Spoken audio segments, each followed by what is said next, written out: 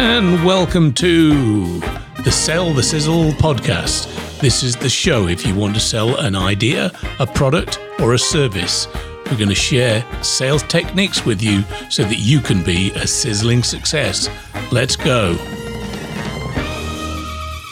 And welcome to episode number 6, entitled Don't Talk to the Monkey When You Should Be Talking to the Organ Grinder.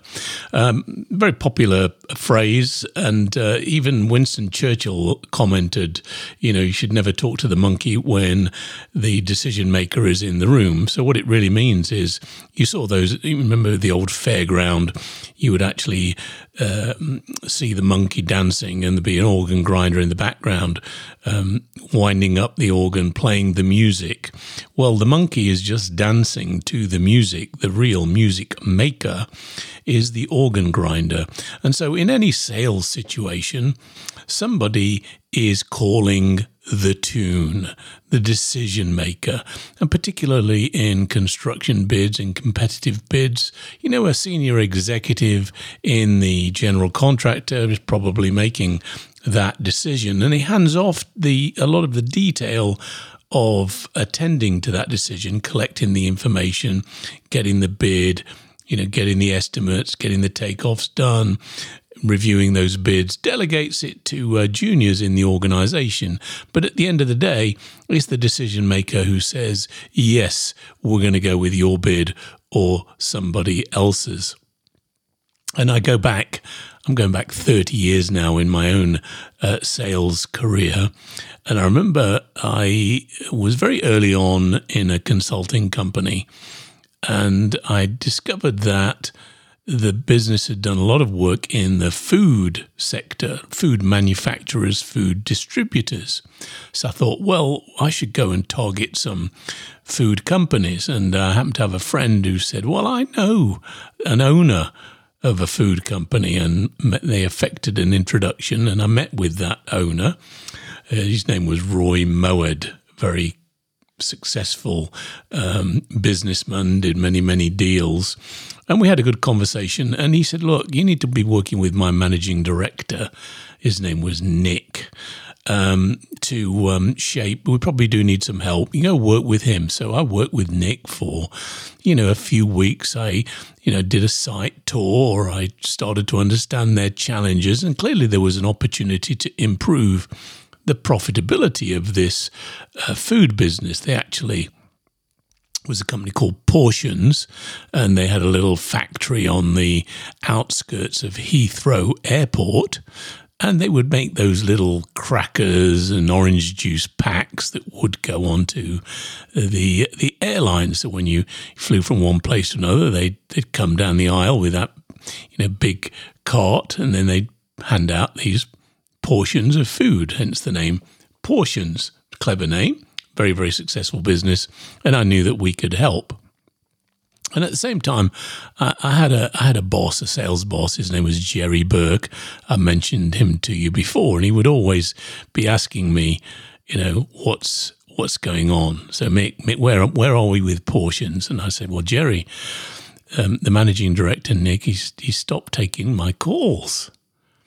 He said, well, you need to go and see him. I said, well, but how? He's not taking my calls. So he said, well, what I want you to do is I want you to go to that factory at 6 o'clock in the morning. It was still dark then, and wait for him to arrive. And when he arrives, get out of your car and talk to him. Well, this was completely abhorrent to me. I felt like I was stalking, but Jerry would beat me with a stick if I didn't go and do what he said. So off I went very early in the morning. I'm sitting outside this factory, and the managing director shows up in his vehicle. He gets out and starts walking towards the building. So I leap out of my car because I want to get to him before he gets to the security door. Well, he thought he was being mugged. He was absolutely scared out of his wits. Mick, what are you doing here? I said, well, I've got to talk to you. I said, well, come on in. So we went and had a conversation. And he said, look, it's not down to me, Roy, the owner, hasn't given me the permission to use you, and he's the decision maker. I said, well, can you get me in to see him? I said, well, I don't think so. You need to approach him directly. And so, one takeaway for you guys when you're in your sales campaigns, I learned a very big lesson here in that I'd run what I felt was a fairly stellar campaign. I'd gotten Nick and his subordinates online, and yet the sale wasn't going ahead. Why not? Because he couldn't say yes to the deal, and he couldn't sell. He's not my proxy.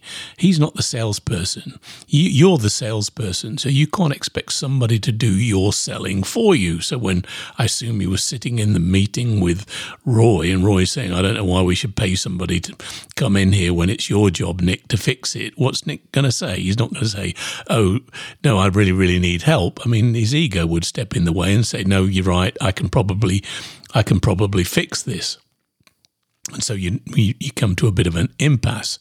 Well, so lesson number one, don't let somebody else do your selling for you. They're not going to be able to handle all of the objections, and they have their own self-interests at heart, and they're not going to say that they don't know what the answer is, usually. So now I'm faced with this situation where I know that Roy's the decision maker, but I'm not getting any audience with him. So I decided I would write to him. And in those days, I'm going back 32 years now, it wasn't about emailing somebody. You would actually type up a letter, print it off, and put it in the post, and it would be delivered. And I wrote to every one of his executive officers, so one to the operations director, one to the sales director, one to the chief financial officer, one to Roy himself, and one to the managing director. And I wrote about 3 letters, each to these people over a couple of week period. And eventually I get this call from Roy over at Portions. He goes, Mick, get your team in here in 1 hour. And so, I call up the one of the directors of the business. His job was to go in and do an analysis of the capability and where the improvements might be. And he had a rather dim view of salespeople. But at the end of the day, you sizzlers know nothing happens, right, until a salesman does something. So the world turns on the basis of what the salesman, brings to the table. So we're all sitting around Roy Mowat's boardroom table, and I'm low man on the totem pole, and seen as being kind of like dirt on the bottom of the analyst director's shoe. And Roy turns to the director and says, okay. He said, the reason you're here is him, pointing at me. He's been writing to us every day for 2 weeks. He obviously believes that you can do something for us. So here's your chance. Tell me what you can do. And so we presented our case, won that business, and got a very, very successful project. So the key thing here is, when you're in sales, you need to be able to identify that decision maker and, get in front of them. So what exactly is a decision maker? What's the difference? Well, in this example I just gave you, Nick, the managing director, very important person, but he's an influencer. He can influence the decision, and the distinction between an influencer and a decision maker is an influencer can say no to your bid, right? He can say no to your sales offer, but he can't say yes. He can make a recommendation, but he can't say yes, whereas a decision maker can actually say yes to your bid, your sales offer, and equally can say no, but he's the only person you can say yes. So you've got, as a salesperson, to get to the person who can say yes. Now, I know that can be quite challenging, so I have actually written a book that will help you with some of that. Let me just introduce that to you here. Are you frustrated that you only win 1 in 4 or 1 in 5 of your competitive bids? Look, I know it takes a long time to prepare them. A lot of sweat equity goes into that, a lot of teamwork. I can help you double that conversion rate.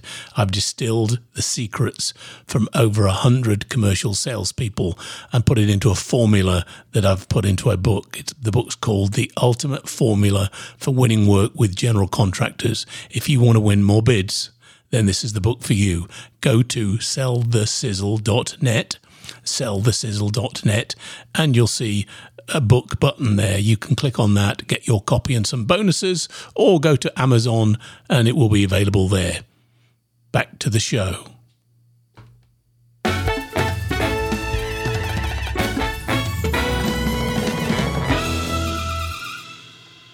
So let's think about that competitive bid process. You're trying to bid to a general contractor. There are at least 3, 4, 5 other players in the mix, and you're dealing usually with some kind of junior or intern or project manager, and there's a project executive somehow lurking in the background who will ultimately be the person who will say, yes, this is the bid we're going to go with. This is the recommendation we're going to be taking to our owner. And how do you get to that person? Because it's quite challenging. It's you don't want to offend, and I see this in sales. Is we build these very close, intimate relationships with people. We get on really, really well with them, and it almost seems a little rude, a little improper to say, "Hey, can I go and meet Joe, the project executive?" And they say, "Well, no, don't worry, Mick. No, I've got it all covered. I'm putting your case forward. I really like your bid. I've been advocating some of the things that you've been talking to me about." And you fear that by saying, no, I absolutely need to speak to him, you're going to offend him and ultimately lose the bid. Well, here's the deal. And I go back to my mentor, Jerry. Jerry the dog ate my homework, Burke, because he was always crazy and did things that were completely...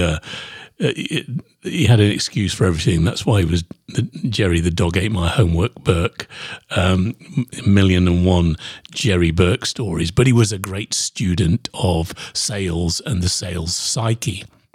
And he said to me, Mick, look, if you don't have the ear of the decision maker, I guarantee you somebody else does.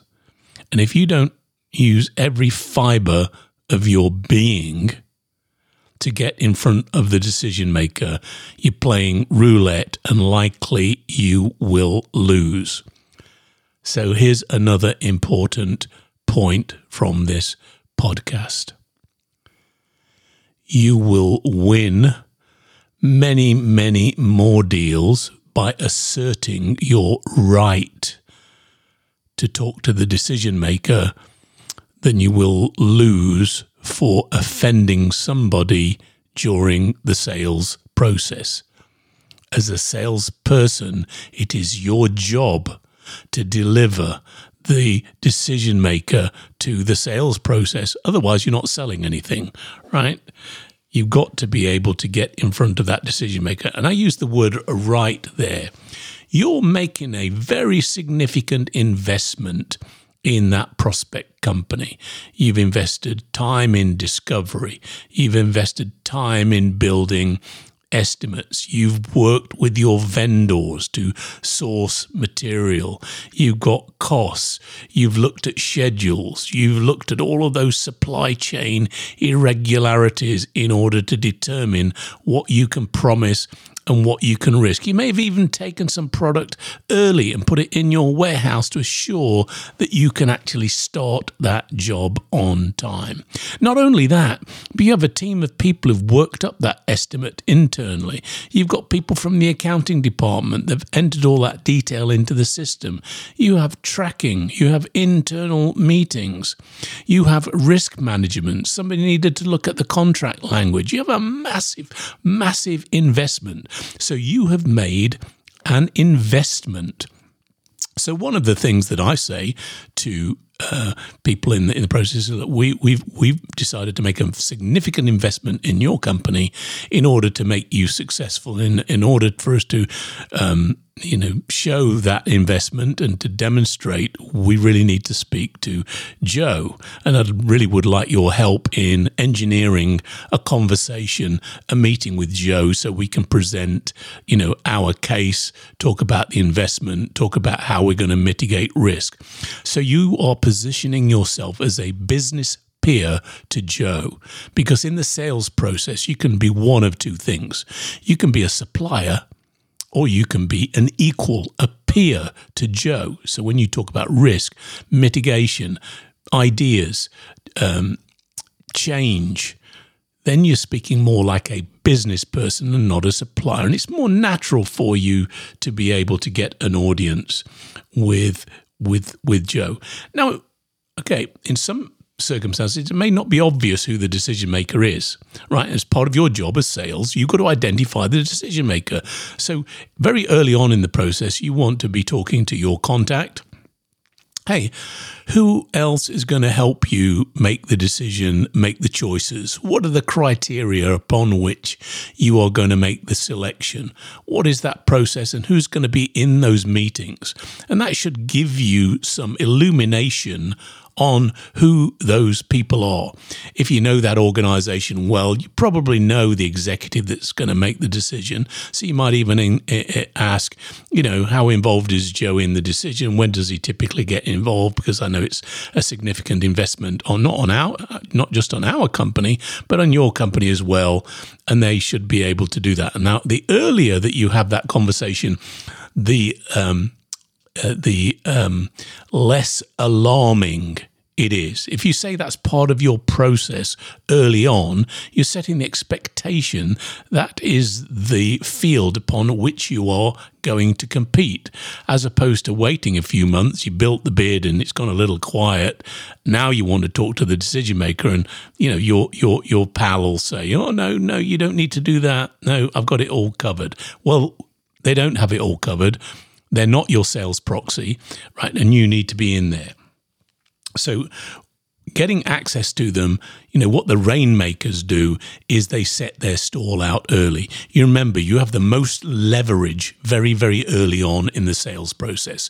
You have to educate them how they're going to make the decision, because maybe it's a junior, they don't know.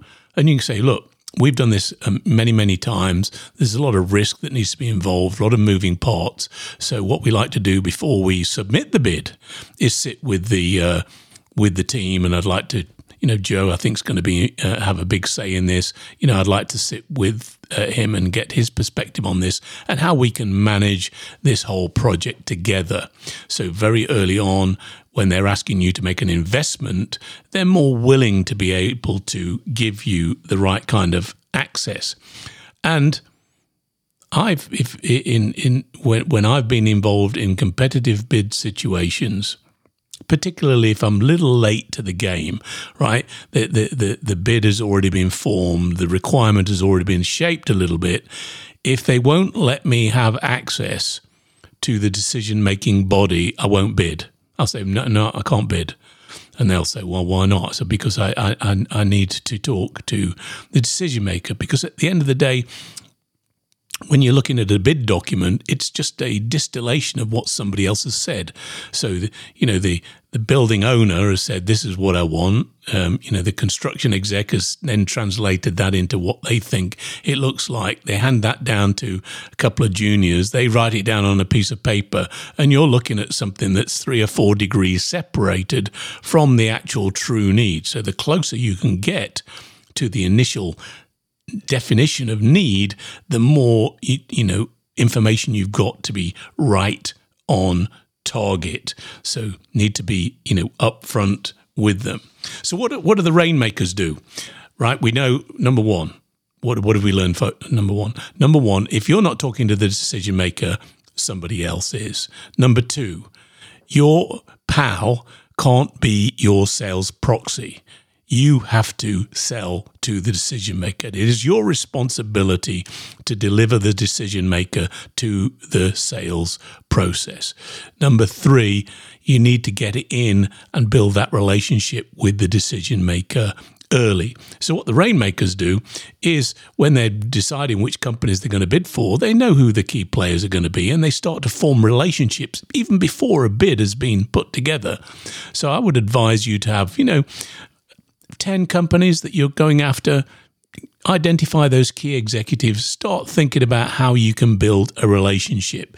Look at their social postings on LinkedIn or Facebook. Comment on their posts. What associations are they members of? Go and join those associations and make presentations so that you can connect with them. And it doesn't preclude you from sending them ideas, thoughts about other projects. So keep yourself top of mind. That's what the rainmakers do. The rainmakers identify decision makers early, build relationships, even pre-bid.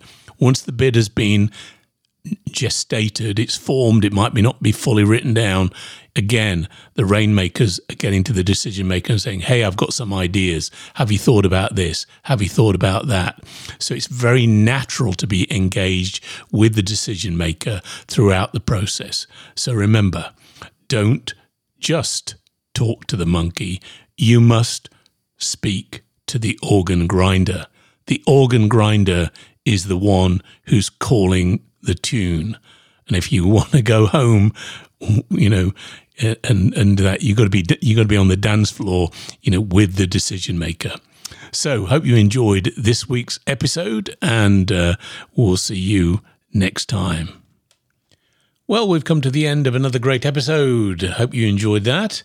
Please, if you enjoyed the show, go to Apple Podcasts and leave us a review. 5 stars would be perfect. Let us know. Put some comments in there. That would be fantastic. And if you want more show notes and review some of the other episodes, please go to sellthesizzle.net. That's sellthesizzle.net. See you next week.